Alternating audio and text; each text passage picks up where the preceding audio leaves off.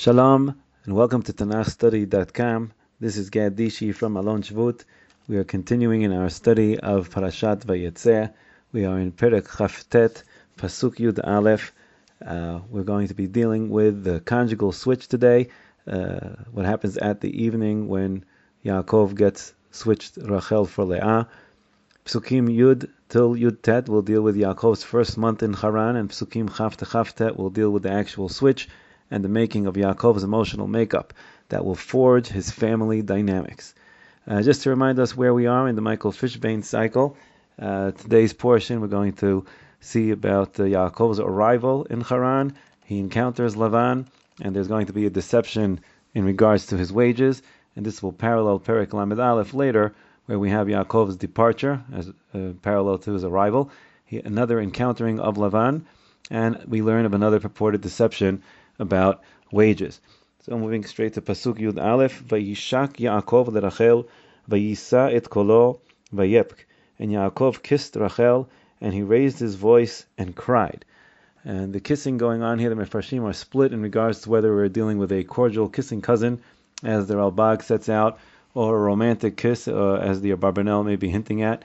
This calling out of raising of a voice and crying parallels Esav's raising of his voice and crying, thus already beginning perhaps a textual payback reminder of a midah keneged midah for Yaakov taking the blessing. Here, perhaps the message is that despite the blessings, he now arrives penniless, unable to wed Rachel for lack of a dowry, which brings him to the point of crying.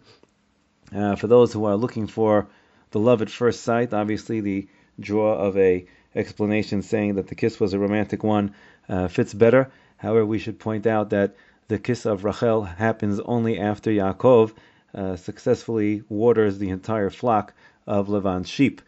Nachum Sarna points out an alternate vocalization for the word Vayishak, using the idea of Yesh Em LaMasoret, is that instead of the word Vayishak, meaning and he kissed, it could be read, if we change the Nikudot, as Vayashk, and he gave her water, not kissing her. And this therefore would parallel the events with Rivka and Eved Avraham, perhaps even at the same well, where someone gives water to a person and to animals, possibly to give us that exact parallel. Alter points out that a similar interplay of this word of watering and kissing is also utilized in Shir HaShirim, Yishakeni min neshikot pihu, he watered me from the kisses of his mouth. And so if we have this parallel, the word Vayishak may actually be trying to hint at a watering, thereby playing on Rachel's name as meaning sheep as well. Vayaged Yaakov leRachel ki achi aviyahu v'chi ben Rivkahu v'tarot v'taged le'aviha. And Yaakov told Rachel that he is her father's brother, meaning kinsman, relation, and he is the son of Rivka. And she ran and she told to her father. So we have an interesting use of the word ach here. We know that he's really not Lavan's brother, but it probably again means just a general term of the relative. But Yaakov is seeking brothers. He already turned to the other shepherds earlier, saying Achai me'ayin atem. He's now left his only brother behind, and he's looking to perhaps replace other people in that type of a role. But we have also a parallel of Rivka running, as we see here when Rachel is running. It's part of the trappings of the Hachnasat Orchim. It's part of the words that we associate with Hachnasat Orchim, and we're not really sure just yet what it is that she told her father at the meeting. ויהי כשמוע לבן את שמע יעקב בן אחותו, ויערוץ לקראתו, ויחבק לו, וינשק לו, ויביאהו אל ביתו, ויספר ללבן את כל הדברים האלה. And it was when Lavan heard of the news of Yaakov, his sister's brother, and he rose and ran towards him, and hugged him, and kissed him, and brought him to his home. And he told to Lavan all of these things. So again, if someone is looking for the idea of what kind of a kiss it was, here we have Yaakov kissing, Lavan kissing Yaakov. We also have later episodes, as we pointed out in other times, that Yaakov and Esav, when they have their reunion years and years later, they're also kissing each other. Many other opportunities where we see men meeting each other and giving each other cordial kisses. It seems to be part of the norms of the time. So again, here we don't know what it is exactly that Yaakov tells him, whether he's telling him that he ran away from Esav or just what happened at the well. And from later textual references, the absence of the idea of Yaakov running away from Esav when Lavan is trying to argue with Yaakov seems to imply that Yaakov didn't share that piece of information together with Lavan.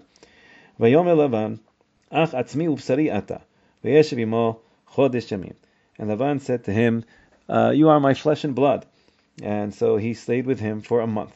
Now during this whole time of being a month there, he's apparently working for Lavan. We didn't know that, but from the next pasuk we find out. Vayomer Lavan leYaakov, Hachi achi ata, va'abadatani chinam, hagida li ma maskurtecha. Lavan approaches Yaakov and says, shall it be that because you are my relative, you should serve me for nothing? Tell me what your wages should be. And so it's interesting that we're seeing here that Lavan, while some of us may have already learned and heard all nasty things about Lavan, Lavan is offering Yaakov money for the work that he's been doing for free for an entire month. The reference to brother, Hachi achi ata, that Lavan now makes use of, may be echoing how Yaakov referred to Lavan earlier at the well. And the word of Hachi kara shemo Yaakov, if we recall, was how Esav called out when he heard about Yaakov taking the blessings, and this word Hachi, achi ata, is the only 2 times in all of Chumash where the word Hachi is used. And again, the text is keeping us honed in on the Midah Keneged Midah. This entire episode is going to be one large payback of many for what Yaakov did in taking the brachot. וללבן 2 בנות, שם הגדולה לאה, ושם הקטנה רחל. ועיני לאה רכות, ורחל הייתה יפת תואר ויפת מראה. And to Lavan there were 2 daughters. The bigger daughter was Leah, and the smaller daughter was Rachel. And the eyes of Leah were soft, and Rachel had a shapely figure and beautiful looks. ויאהב יעקב את רחל, ויאמר אעבודך 7 שנים ברחל בתך הקטנה. And Yaakov loved Rachel, and he said, I will work for you for 7 years on behalf of Rachel, your smaller daughter. So the use of the text here of bigger and smaller parallels what we saw earlier in regards to the text referring to Yaakov and Esav in Perek Chav Zayin, and the parallel between sisters matching the brothers will come in handy later on, so hold on to that piece of information. And again, the placement of the description here of their looks is made in contrast to the description we get of Rivka, where it's the first thing that's being noted by the text. At that point it said, V'hanara yafat mareh me'od, betulav ish lo yada'a. It's one of the first things that the text bothers to tell us. Here, even though some of us may be looking for the love at first sight at the well, but the looks part of what goes on here isn't mentioned until after an entire month of Yaakov's stay in Laban's home. Seems to be pushing away from that model. And only now do we see that Yaakov loves Rachel. If the text wanted to tell us about his love right away, we would have had a textual recording of it earlier. That being said, there's still this feeling of a destiny that's going to be met between them just at the meeting of the well, regardless of whether or not it was love at first sight. The text has delayed this relaying of information for a long time, and there's always going to be some impediment, whether it's a sheep or there's going to be the conjugal switch, that's going to delay or be an impediment between Yaakov joining Rachel. And so this whole textual separation between Yaakov's first meeting and Yaakov's textual recording of loving Rachel functions as a foreshadowing of their relationship in the future. It's important to point out that the entire work agreement is Yaakov's idea, not Lavan's, and it is equally important to note how it is Yaakov that's objectifying this relationship with his future wife and making it a matter of barter, thus illustrating the influence that Haran has of translating everything and everyone, even marriage, into a give-and-take exchange of goods. Indeed, the key words of give and take are ever present throughout this parasha. Pasuk Yud Tet. Vayomer Lavan, Tov titi ota lach, mititi ota li'ish acher, shiva imadi. And Lavan said, it's better for me to give her to you than I should give her to another man. Stay with me. And the words stay with me is shva imadi. The word shva, as Dr. Schmidman identifies, is in the cohortative grammatical form, and so it's shva, not shev. And we can parallel this usage with the usage of it in Perek Chav Zayin, where Yaakov says kumna shva ve'ochla mitzed beni, always keeping the reader one hand, so to speak, holding on to Perek Chav Zayin, constantly referring back to language that's used there. And again, this is going to be part of the midah keneged midah of what's going to happen to Yaakov for taking the brachot. Pasuk Chaf, Vaya'avod Yaakov berachel sheva shanim, Vayiyu be'enav ki yamim achadim be'ahabato ota. And Yaakov worked, literally slaved away for Rachel 7 years, and it was in his eyes as just a number of days in his love for her. Time flies when you're having fun. Love makes everything go very quickly. Vayu be'enav ki yamim achadim, meaning singular days, achadim, as opposed to asarot. There's only single-digit days. That had this term also used earlier is something that we can recall again from Perek Chaf Zayin, that this is the type of time period that Rivka had said is how long Yaakov should stay at Lavan, until Esav's anger would diffuse. You would stay there for Yamim Achadim, is what she said. So clearly, Yaakov is already beyond that amount of days. He's already working now an entire 7 years, but the Torah is using the Yamim Achadim reference to give us back that reference to Perek Chaf Zayin. Pasuk Chaf Aleph. Vayomer Yaakov el Lavan, Hava et ishti ki maleu yamai, ve'avoa eleha. And Yaakov said to Lavan, give me my wife, for my days have been fulfilled, and I will come unto her. There's some sexual impetuousness here. Rashi and the Midrash attempt to tone it down by stressing Yaakov's desire to fulfill his divine destiny of bringing children into the world. But pay attention to the wording. Give me my wife, hava et ishti, which is treating her somewhat like an object. It's something to be given. And it's ishti, my wife. It's not Rachel. There's no personal relationship. There's a certain distancing and objectification that has happened over these past 7 years. Ishti is also a possessive form, my wife, meaning there's so much possession going on. It's all about owning and having in Haran. Haran is the place about materialism and money and having it and having more of everything. Gamze, vegamze, this and that, as we see as we move through the narrative. Vayesof Lavan et kol anshe hamakom vayas mishte. And Lavan gathered all the people of the place and made a party. And anshe hamakom, seemingly the men and not the women are invited. The mishte is a drinking party. It recalls the wine that Yaakov used to dull his father's senses. Now he's being given wine that's giving him to dull his senses. Vahi ba'erev vayikach et le'ah bito vayaveh ota elav vayavo eleha. And it was in the evening, and he took Leah his daughter and brought her to him, and he came unto her. So again, in the evening, implying darkness, and this parallels Yitzchak's perpetual darkness as a blind man. Now Yaakov's eyesight is neutralized by using the nighttime. The actual switch that takes place here is incredulous, just almost as incredulous as Yaakov masquerading as Esav and getting away with it. And we'll read a little bit more of the psukim, and towards the end of the shiur we'll hopefully briefly discuss how all this may have happened. Pasuk Chav Daled, Vayiten Lavan la et Zilpah shefchato leLeah bito shefcha. And Lavan gave her Zilpah, his maidservant, to Leah, his daughter, as a maidservant. Vahi baboker, vehinehi Leah, vayomer Lavan, ma zot asita li, halo berachel abadati imach, ve'lama remitani. And it was in the morning, and behold, she is Leah. And he told to Lavan, what is it that you've done to me? Haven't I worked for you on behalf of Rachel, and why did you cheat me? So the switch is not discovered immediately, just as Esav did not discover it was Yaakov immediately, and as Yitzchak trembled, wondering who was that masked man. Here there's also a break to record that the giving of Lavan's personal maid to Leah just took place. And again, this is while Leah is posed as Rachel. The text makes a point to tell us that there was a maid servant that goes with her, and this is breaking up the action from Yaakov finding out what happened. In the morning, not only is it physical daylight, but it's also a mental enlightenment. There's the discernment here. And Rimmitani, why did you cheat me? Again, making use of wording that we had in Perek Chaf Zayin, Ba'achicha b'mirma. Mirma relates to Rimmitani, to the cheating. Pasuk Chav Vav, Vayomer Lavan, Lo ye'aseh chen b'mkomenu, latet ha'tzeira lifnei ha'bechira. And Lavan said, we don't do such things here, in our place, to give the younger before the elder. מלא שבוע זאת, ונתנה לך גם את זאת, בעבודה אשר תעבוד עמדי עוד 7 שנים אחרות. Finish up these 7 days, this week of the wedding celebration, and then I will give to you also this one, for the work that you shall work for me another 7 additional years. So the Midrash picks up on the wording and particular content of Lavan's choice of excuse for his misdeed, and links it to Yaakov's usurping of the blessings.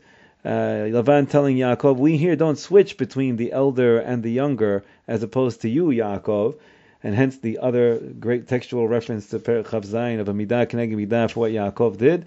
You can barely move a pasuk if you're finding that we can't move without getting more Perek Chav Zayin references. It's constantly coming up. Pasuk Kafchet, Vayas Yaakov ken, Vaymaleh Shavua Zot, Vayiten lo et Rachel bito lo liisha. And Yaakov did so, and he fulfilled working for the next 7 days, and the celebration of the wedding for the 7 days, and he gave to Rachel, and he gave him Rachel his daughter to him as a wife. So Yaakov had said, Maleu Yamai, and Lavan responds back, Maleh Shavuazot. I mean, you think you fulfilled all the days you need to work, Yaakov, but you need to do more. And then he will get Rachel for working 7 more years. So in reality, Yaakov is working 14 years just in order to get Rachel, and he gets Rachel and Leah as wives in year 7, with a 7-day difference between them. Pasuk Chavtet, Vayiten Lavan Rachel bito et Bilha shifchato la leshifcha. And Lavan gave to Rachel his daughter, Bilha his maidservant, to her as a maidservant. And again, this parallels exactly the type of the pasuk that we had in Pasuk Chavdal about what he did with Zilpah. So again, we have this parallel idea of what goes on with Leah goes on with Rachel. What goes on with Rachel goes on with Leah, treating everybody the same. Pasuk Lamed, Vayavo gam el Rachel, Vayehav gam et Rachel mil Leah, Vayavod imo od 7 shanim acherot. The text quickly has 7 more years of Yaakov's life pass by in a few words, but these don't pass keyamim achadim for Yaakov. They are the result of the deception, and every day causes Yaakov to grit his teeth, and he's forced to share his life with an unwanted woman of Leah, and it takes away from his time and his ability to be with his true love, Rachel. We're beginning to get a picture of what it is that Lavan is trying to accomplish by having these parallels between Rachel and Leah, and we will explore those more fully later on.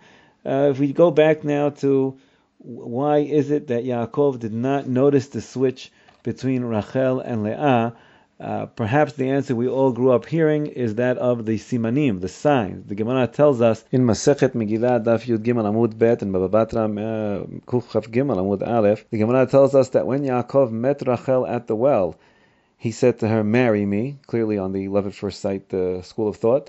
She said yes. Hooray. However, father is a trickster, and you will not defeat him. He said to her, I am his brother in deceitfulness. That was the pasuk, that he's his brother. She said to him, and is it permissible for the righteous to engage in deceit? He said to her, yes. With the pure you deal purely, and with the perverse deal with twists. He said to her, and what is the deceit? She said to him, I have an older sister, and he will not marry me off before her. He gave her signs. When the night arrived, she, Rachel, thought, now my sister will be embarrassed.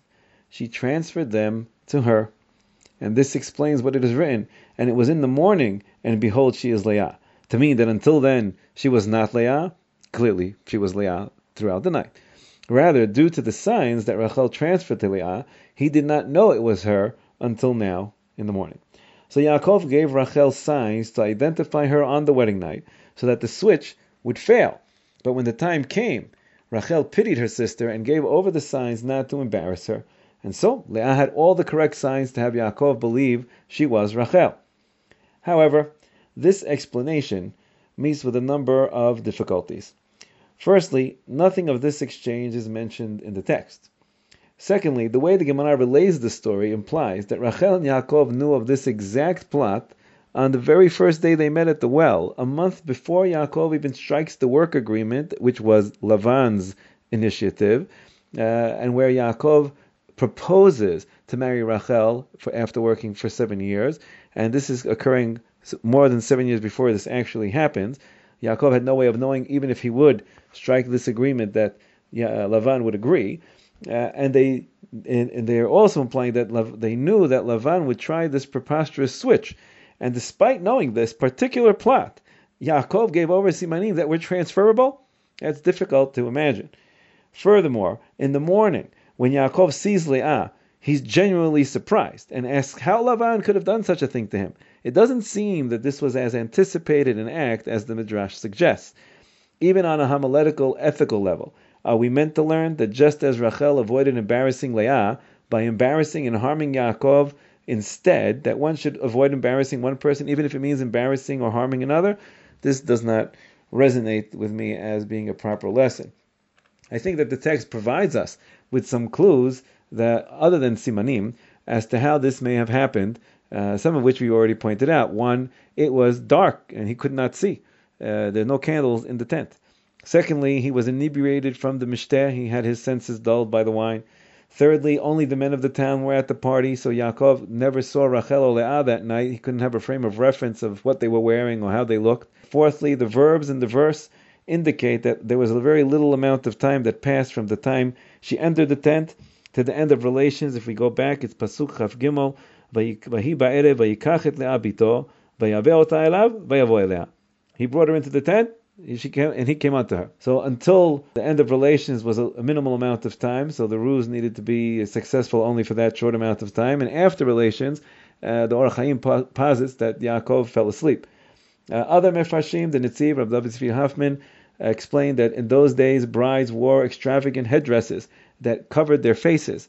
And those coverings stayed on throughout the evening, even during the time of relations. So he wouldn't have been able to make out who it was that he was with. Another midrash in Eicha Rabbah relates a different version of the giving of the simanim, which also adds to the non-clarity about whether or not this happened and who gave which person the clues and the signs. And it adds there, interestingly enough, that Rachel was under the conjugal bed throwing her voice to help answer all of Yaakov's questions, so that when Leah was supposed to respond, it was really Rachel, and therefore there was no discrepancy in voice. And the text in this midrash is obviously trying to parallel the split between voice and feel that we had by Yitzchak, trying to figure out who was before him, Yaakov and Esav, and explaining how the plot could succeed. Finally, I found a midrash that states that Rachel and Leah themselves were identical twins. And this receives some textual support from the textual paralleling I told you to hold on earlier. Just as Yaakov and Esav were identical and they were referred to as bigger and smaller, so too Rachel and Leah are referred to as bigger and smaller, while they too are maybe identical twins. Just as the boys had an epigenetic marker with their hair being different, even though they were identical, the girls likewise in regards to their eyes. Indeed, there's so many other features of Rachel and Leah that are the same, and the way Lavan treats them is the same, so too it lends itself to allowing for their physical composition to also be the same. In tomorrow's lecture, we'll explore the birth of the children of Yaakov and examine in more detail who may have been behind the conjugal switch and exactly who knew what. Hang on till tomorrow.